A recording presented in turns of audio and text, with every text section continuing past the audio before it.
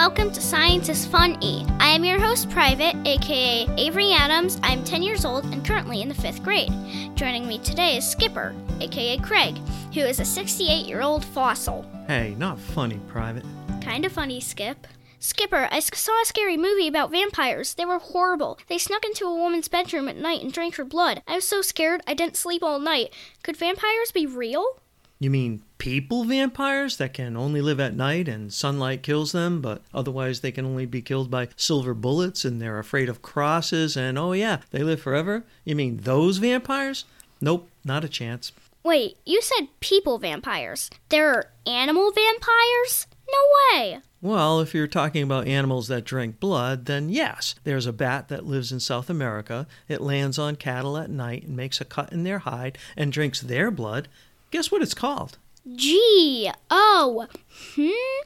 vampire bat? Yep, good guess. Then there are ticks, mosquitoes, black flies, lice, leech, and fleas. All those drink blood, too. But unlike human vampires in the movies, they don't live forever, and you don't need sunlight or a silver bullet or a wooden stake to kill them. And as far as I know, unless you're trying to squash them with it, they're not afraid of crosses either. So where do the stories of people vampires come from? Okay, time for some research. So what did your research tell you about the origins of human vampires? I found that a long time ago, people believed that there was something called a vital force that was in blood. They believed that it was the vital force that kept people alive.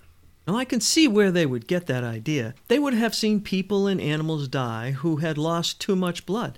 And without knowing how blood really worked, they came to the conclusion that there was something in blood that kept people and other living things alive. Yeah, it does kind of make sense when you think about it. Hey, here's another thing that at the time makes sense and is wrong, like that Van Helmet guy a few episodes back. So it's not a vital force. But, how does blood really work to keep us alive?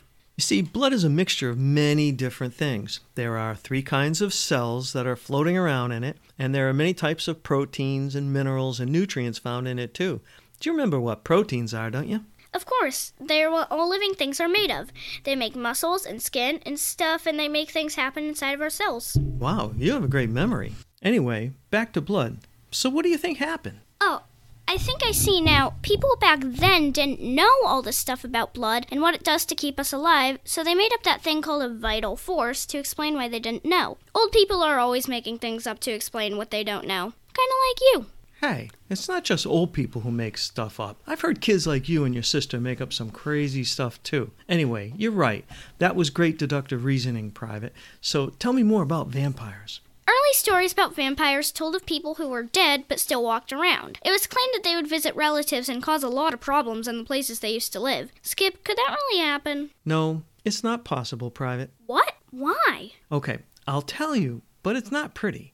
You see, when the heart stops pumping blood, all that great stuff that's in the blood can't get to the cells, and the cells can't live too long without them. So they begin the process of dying. Why? See, without the oxygen carried by the red blood cells and the glucose sugar found in the blood fluid, a person's cells can't make ATP.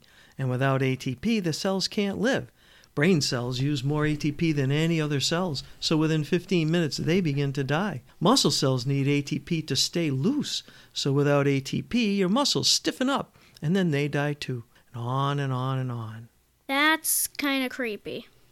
Yeah, and it doesn't take long before all the cells in the organs that make them up are gone. So you see, a dead person can't walk around because everything that they need to walk around, like a brain, muscles, heart, lungs, and blood, they're all gone. It would be like taking the motor, gas, steering wheel, and wheels off a car, and then have someone say they saw that car driving around town. It just can't happen. Okay, so if it's not possible, then the only thing left is that the people who said they saw it really saw something else. But what did they really see?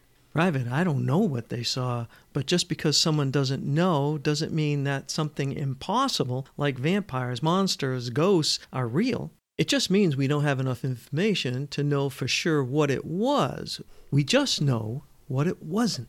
Okay, I get it. No vampires. Wait, so does that mean no zombies either? There's got to be zombies. Nope, afraid not. No zombies either, Private.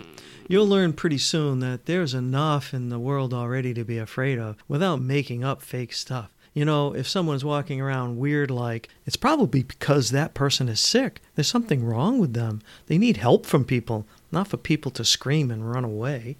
All right. I'm not going to be afraid of zombies and vampires anymore. I do have a question, though. You said that the red blood cells carry oxygen. How do they do that? Do they have little fingers that grab the oxygen or baskets full of oxygen they carry around? I don't get it.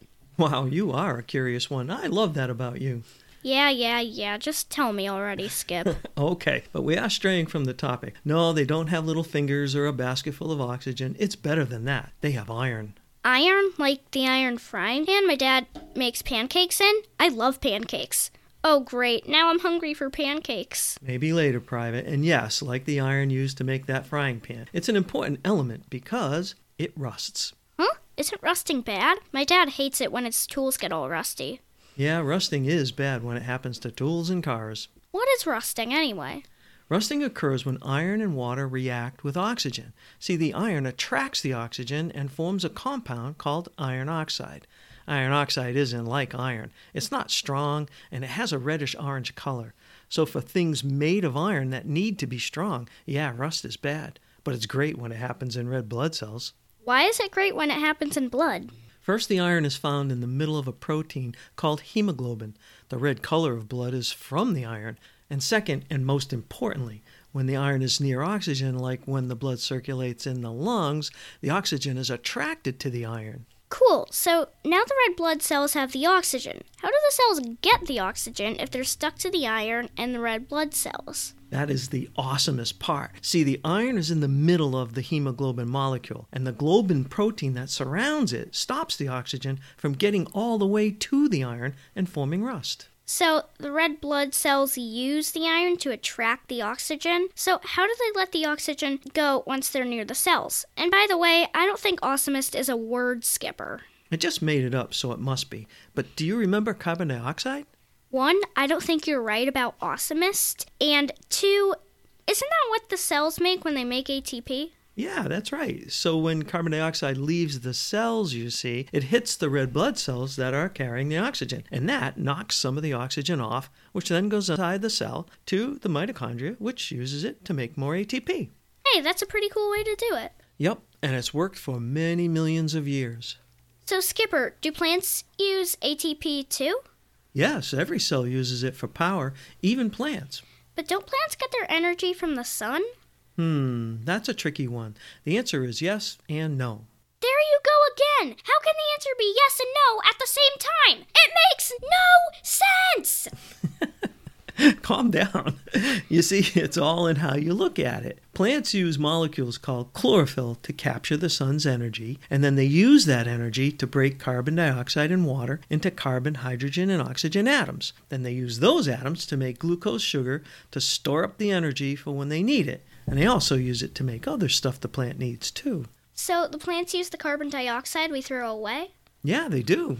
So how does the chlorophyll thingy work? Well, chlorophyll is a molecule similar to hemoglobin in our blood.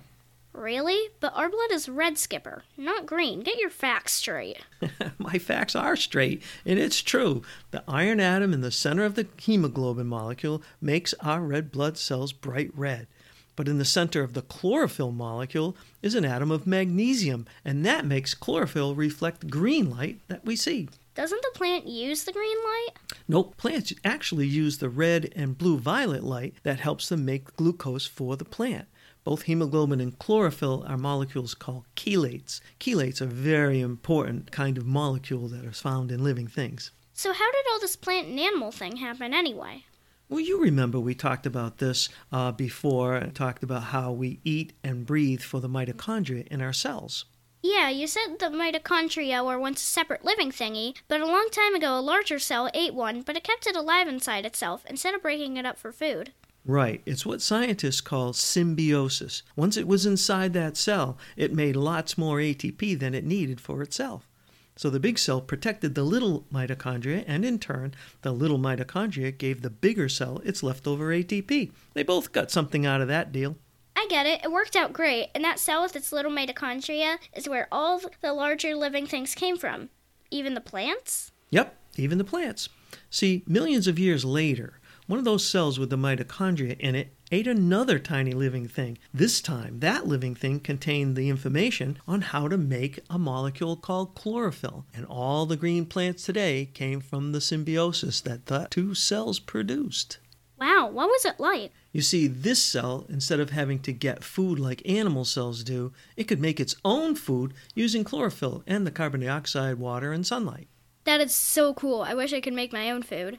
You can, and while you're at it, make me a tuna sandwich too. Not funny, Skipper. That's not what I meant, and you know it. I think it's very funny, Private. But wait, there's more. When they created the glucose molecules, they also released lots and lots of oxygen into the air. Wasn't that a good thing? We need oxygen, right? Not for the living things that were alive at that time. To them, oxygen was poisonous, and it killed off most of them. So by releasing huge amounts of oxygen, the green plants changed everything on the earth. How did they change everything? I said it killed off most of the cells. There were some cells that could live with the oxygen, and then some of those cells eventually evolved to use the oxygen. And it's those cells that we came from. What did they use it for? They used it to get more energy that's in that glucose molecule they stole from the plants. See, using oxygen gave those living things huge advantages over the ones that couldn't use oxygen. I know we talked about this before, but how did using oxygen give them an advantage? Using oxygen allowed the mitochondria to make 9 times more ATP than without using it. So with 9 times more energy, living things could go faster, be stronger, and go longer without having to eat. Cool. Wait, so if we go back far enough, all the animals and plants came from one cell? And so does that make us related to the plants? Yep. Weird. Yay evolution, yay science. You got that right, Private. And a big shout out goes to Thomas for this week's topic. Thanks, Thomas, and keep on listening.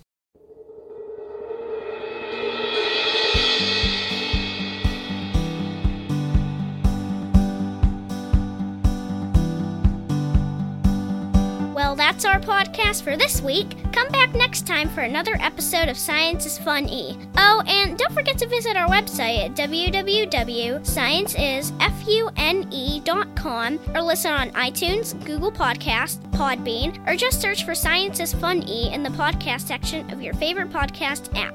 To suggest possible topics for upcoming episodes, email topics@scienceisfun-y.com. And remember, you could win a Science is Fun-y t-shirt if you send in a suggestion and we use it in an episode. You can email me at private@scienceisfune.com or skipper@scienceisfune.com. I'm Private, aka Avery Adams, hoping you have a great week. TTFN.